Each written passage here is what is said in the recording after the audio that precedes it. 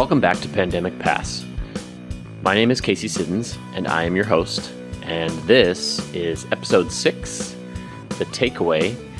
Actually, this is part 2 of The Takeaway for grading, assessment, and equity. If you missed part 1, don't worry. Just make sure that you hit that subscribe button on the Ed's Not Dead podcast, wherever you get your podcasts.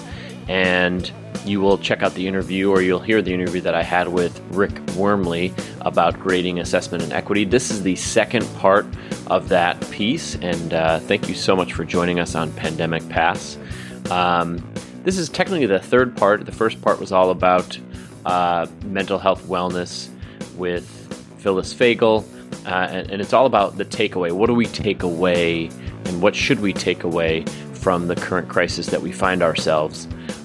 In this part, which is the next part of the takeaway, you are going to hear from Joe Feldman, who we have had on the regular Ed's Not Dead pod, who is the author of Grading for Equity, and he's the CEO of the Crescendo Ed Group out in California.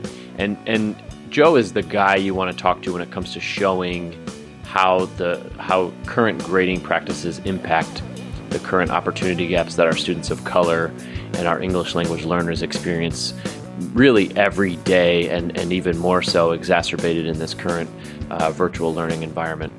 Joe is a really great interview. He's such a he's really a great guy, and I truly enjoyed talking to him.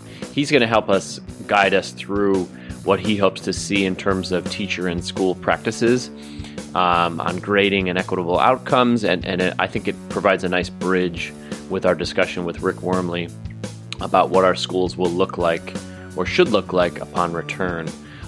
So, in our discussion, we talk about I open up with a question about the third rail of school improvement, which is what he calls it in terms of grading practices, and how, we can't touch that third rail, and the pandemic has forced us to think about that and to reevaluate what we're doing, and not only reevaluate, but almost mandate that we need to do something different. And although it's a long time coming and it should have happened before the pandemic, it's better late than never. We talked about the large percentages of students with failing grades and how that's inequitable and provides just a further gap in students and their trust in schools. And then obviously we touch on the opportunity gaps that are just as wide as ever for our students of color and our English language learners and our students in poverty. And we talk about what schools should prioritize once we get back to face-to-face instruction. If you haven't checked out his book, I highly recommend you pick it up. It's called Grading for Equity, and I'll put the link for that in the chat for you as well. So thanks for joining us, and I hope you enjoy this interview, and we'll catch you on the flip side.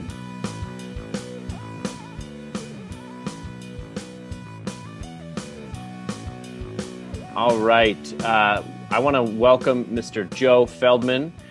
Joe Feldman is the CEO of the Crescendo Ed Group, and he's joined us today. He's the author of Grading for Equity. If you do not have that book, I highly recommend you pick it up.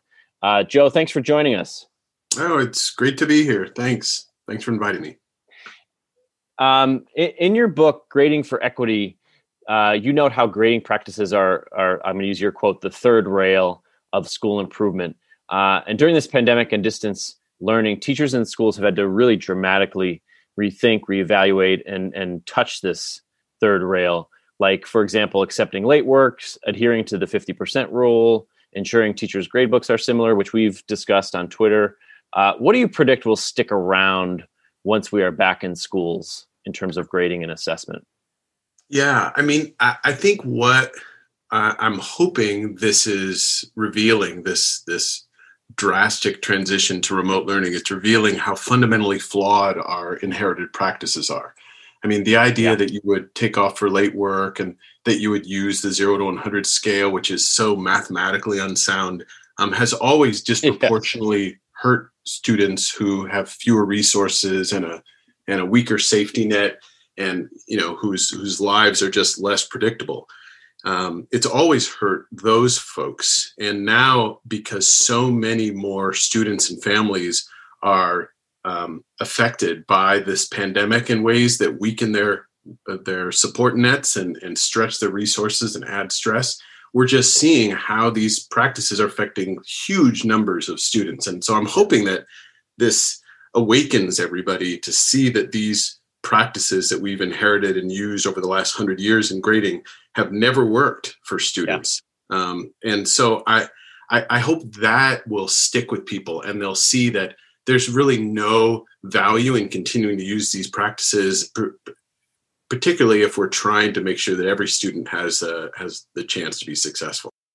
We have school districts across the country right now that are reporting large percentages of their students with at least one failing grade, which is obviously a travesty given that we're trying to get through a pandemic. What lessons do you think we can take back to our work once we get back to in-person learning?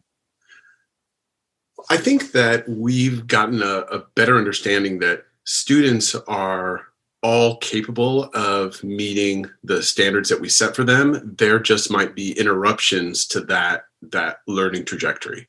And so I think something like not penalizing for late work is something that I'm hoping that we bring back with us, that we can say that if a student didn't complete something on time, it may have nothing to do with their work ethic or their commitment to the class or their relationship with me as a teacher. It may have everything to do with things outside their control. And we wouldn't want to penalize students for things outside their control. And so I think that's one very concrete example of something that we would want to bring back with us and say, even though we care whether students turn things on time, and it may be a signal to us of help that students need or of things going on in their lives, we would never want to incorporate the time that they submit something and the time that they learn into the way that we describe what level of content understanding they have of the course. Yeah. So I think that's a real concrete one. And more broadly, we just want to be more aware that non-academic and other kinds of things outside students' control, we would never want to include in the grade. And I hope that larger idea can be something that we apply in lots of ways. Yeah, no, well said. I think one of the things that I wanted to talk to you about is my next question. Prior to the pandemic, and you spoke about this in your previous response, the achievement gaps and opportunity gaps were as wide as they had ever been. And we're now seeing that gap widen, especially with our students of color, students in poverty, our English language learners. What do you believe school systems should prioritize with regard to these gaps once we get back to face-to-face? Well, I think we're going to need to really do some comprehensive assessing of students to really understand what kind of learning loss there has been and what kind of ways that students have really been much more static in what they've been learning.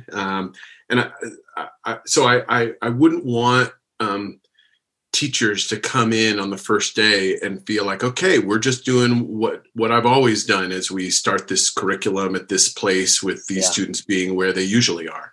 I mean, what I'm hoping is that we can build in some time and opportunities for us as educators to assess students so that we can not only know where they are, but have sufficient time to then be responsive to the needs of students when they're coming in.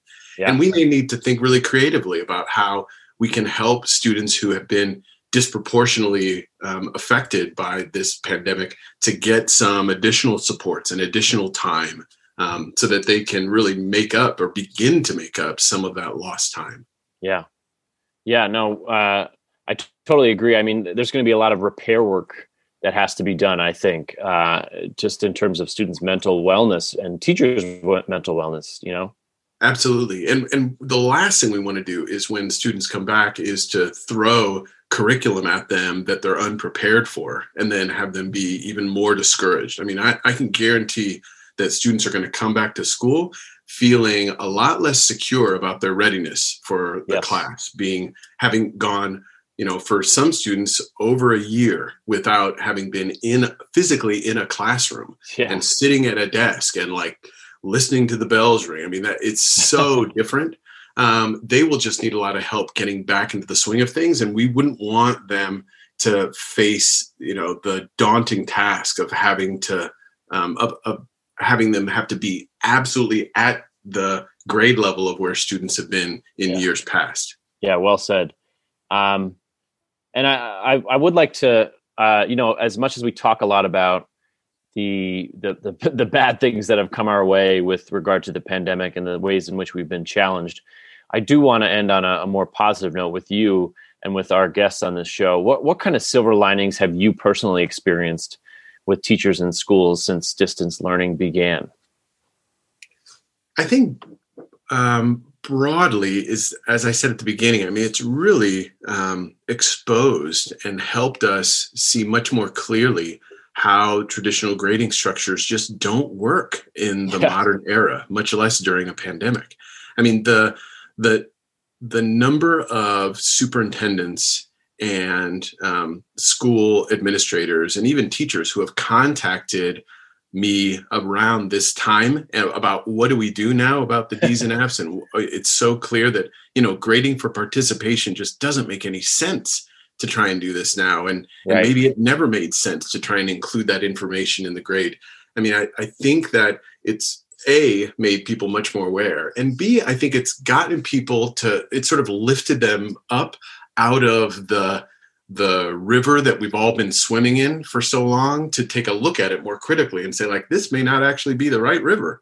And we may want to actually spend a lot more time refining and focusing on what is the content that we want students to learn and be able to do, and kind of scrape off some of the fluff and some of the stuff that we've been doing for a long time that may actually not be so great anymore. And I think when we're all coming back into school, hopefully soon into, real 3-dimensional school, that we can take a much sharper lens to what are the essential things we want students to know and do. How do we evaluate them and give them feedback around their progress against those particular things, not all the other things that we've been teaching. And even though we want to give feedback on some aspects of their work habits and study skills and things like that, we don't want to include that in the grade, because we just want our students and ourselves to be focused on the content areas of our courses and give students grades based on those things.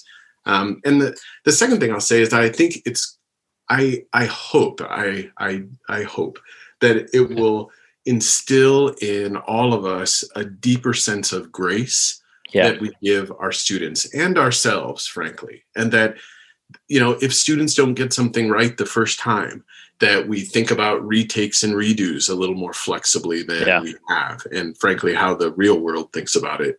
Real world gives a lot of redos and retakes, and that we think about the socio-emotional part of students a little more deeply in the way that we interact with them and build relationships with them. And I'm hoping that schools become more humane places for the grown-ups there, as well as the students and their families. Yeah, and I can speak to this personally. I mean, the amount of grace, I'm working in a high school now, and the amount of grace that teachers have, switched in a lot of ways, and they're personally reflecting on it, being like, I never thought about this before, and this has forced me to think in a different way. And the pandemic in some ways has allowed us to stop and think about some of the practices that were in some ways harmful to kids. So Joe, I as we move forward, we're going to need your voice and voices like yours to kind of help repair and to emerge out of this pandemic, stronger school systems and stronger teachers and students ultimately. So I can't tell you how much I appreciate your time and how much I appreciate your voice on this particular subject. And thank you so much for coming on the show. Oh, thank you, Casey. I'm so glad that your show exists and provides a forum to have these kinds of conversations. So thank you. Well, we're going to have a lot more. So we hope to get you on Ed's Not Dead again soon to start talking about the next steps. Thanks.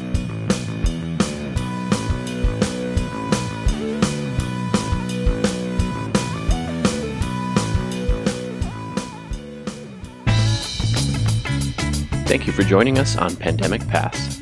Pandemic Pass is an Ed's Not Dead media production and was written and directed by me, Casey Siddons. Music was written and performed by Peter Crable. Thanks for listening. Be sure to rate and review us on Apple Podcasts. It helps others find us. Find out more on our website at edsnotdead.com.